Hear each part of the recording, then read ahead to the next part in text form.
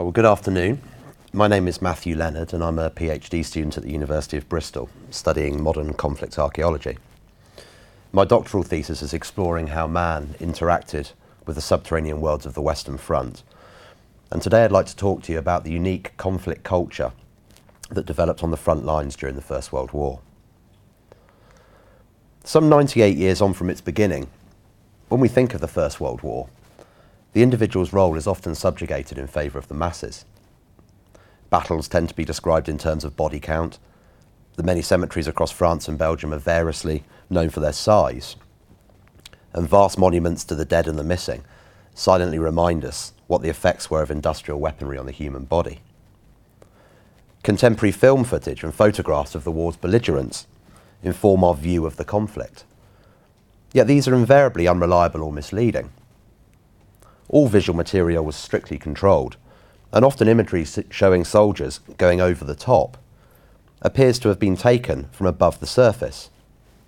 Yet any cameraman that was foolish enough to stand out in the open and take that footage is unlikely to have lived to tell the tale, and nor is his equipment, meaning that usually this type of footage was filmed away from the horrors of combat. The question that must be asked then is, how much do we really know about the experience of the average individual soldier during the conflict? When compared to our knowledge of the weaponry, tactics and battles of the war, the answer proves to be somewhat unsatisfactory. And this is predominantly because the traditional approach to the study of the conflict has not allowed room for an anthropological perspective. Yet to fully appreciate the events that took place, not to mention the legacy of a global war, it is imperative that we explore the life of the soldier, how he survived, how he interacted with his environment, and how he came to understand the killing fields of France, Belgium and beyond. An obvious reality, yet one that is often overlooked, is that almost all life on the front lines was conducted below the surface of the earth.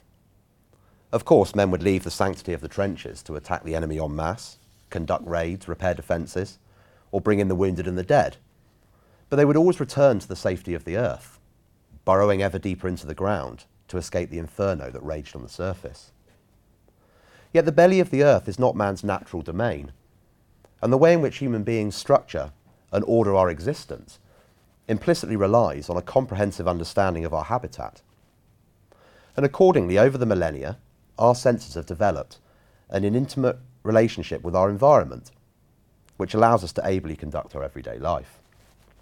Indeed, this theory can be traced back to the time of Aristotle, who said that our senses have a special relationship with the elements that make up our world.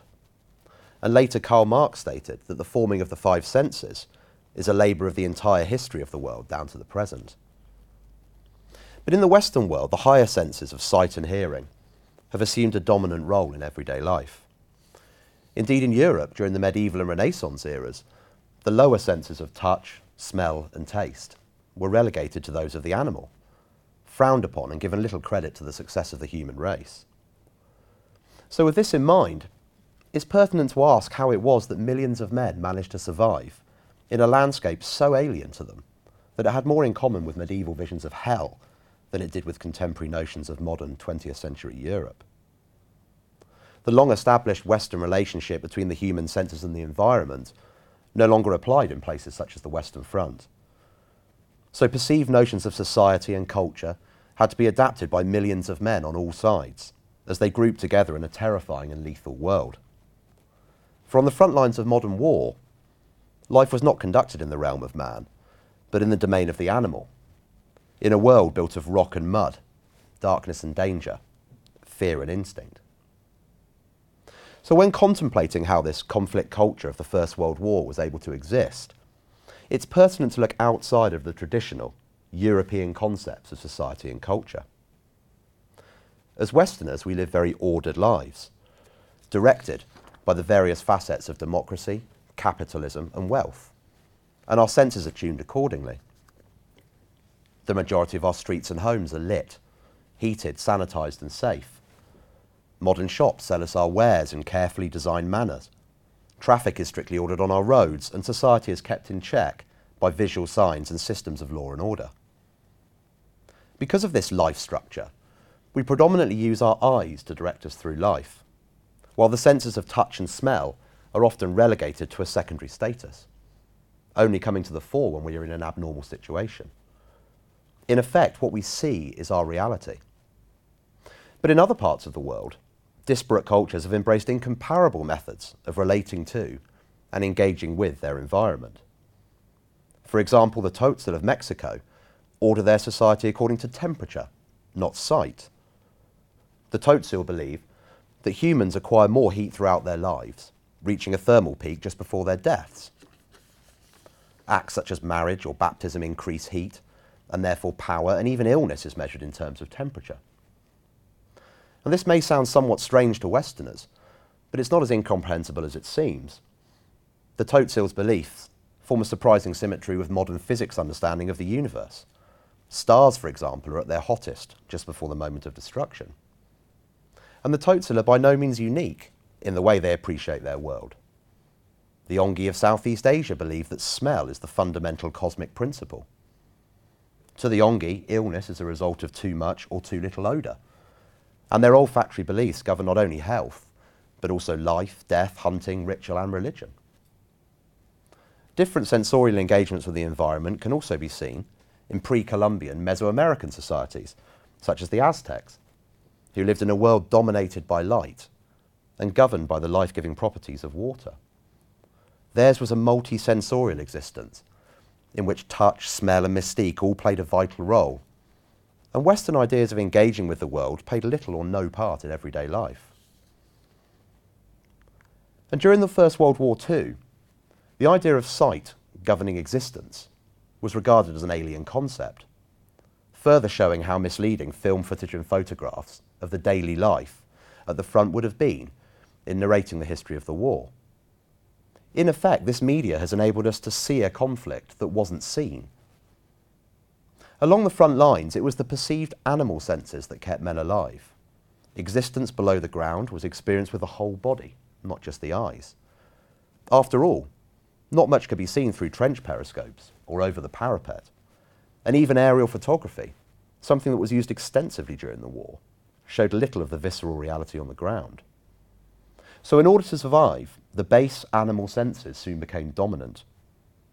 For example, the sound a shell made as it approached could be translated into where it would land, or what type of ordnance it was. The deadly gas that infected the front lines could be smelt long before it appeared.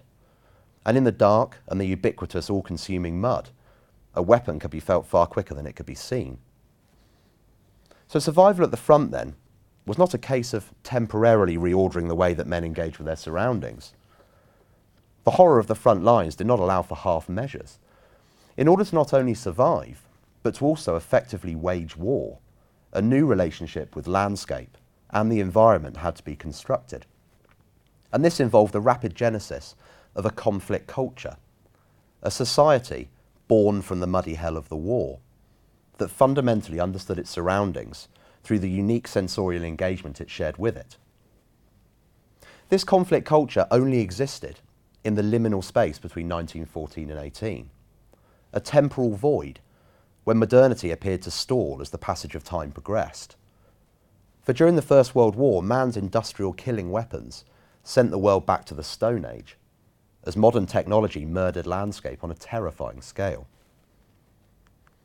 The majority of the surface evidence of the war has long since been covered over with modern life. Yet the evidence for this conflict culture can still be found all along places such as the Western Front. For beneath the surface, in a relatively untouched and hybrid world of tunnels and caves, can be found the structures of a culture that redefined its engagement with the world and a multidisciplinary approach to the research of this evidence. One that embodies, amongst other things, anthropology, archaeology, military history and philosophy, is revealing the DNA of a society that not only existed in the madness of the war, but also thrived. In the multitude of tunnel systems across France can be seen millions of tool marks where the chalk was painstakingly dug away, showing the care and the precision that was taken while digging in the darkness. The relevance of noise was paramount underground, as the sound of tools steadily chipping away at the chalk underbelly of the front could easily reveal the digger's location. So much so that often tunnels were carefully dug with just the bayonet, and pieces of chalk were caught before they could hit the tunnel floor. Deep inside the Dragon Cavern, on the Shamanda Dam, the French and Germans lived and fought in a vast subterranean cavern for weeks on end. Here, internal walls were mutually built in order to divide one side from the other, ensuring that the approach of the enemy could be heard in the darkness, as it couldn't be seen. Technology such as geophones was utilised to listen for the enemy, and the vibrations through the ground could also reveal what was happening on the surface, as the constant movement of the earth, caused by artillery barrages, would cease in the moments before an attack.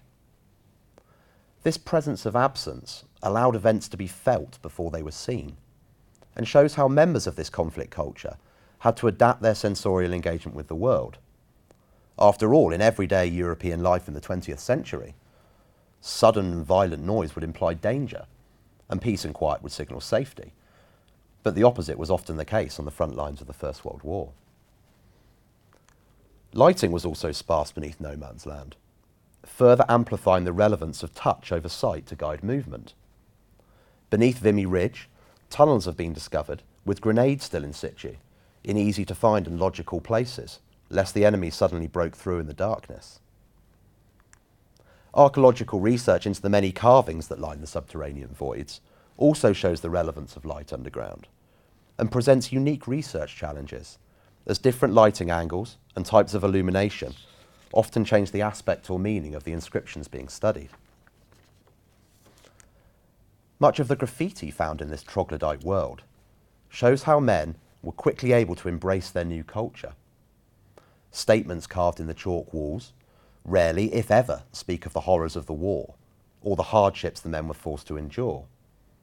Instead, they highlight national or regimental pride, or recall images of home and even the necessity of the conflict.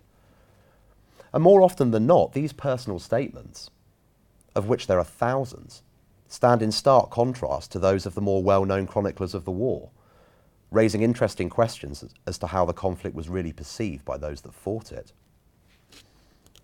The multidisciplinary approach of conflict archaeology is only now starting to reveal the secrets of life on the front lines. And as research continues, a greater understanding of the magnitude of the First World War is being developed, one that explains how it was that human beings were able to negotiate a strange, violent, and dangerous world by forming together into a unique conflict culture that survived and flourished by reordering its sensorial engagement with life. Thank you.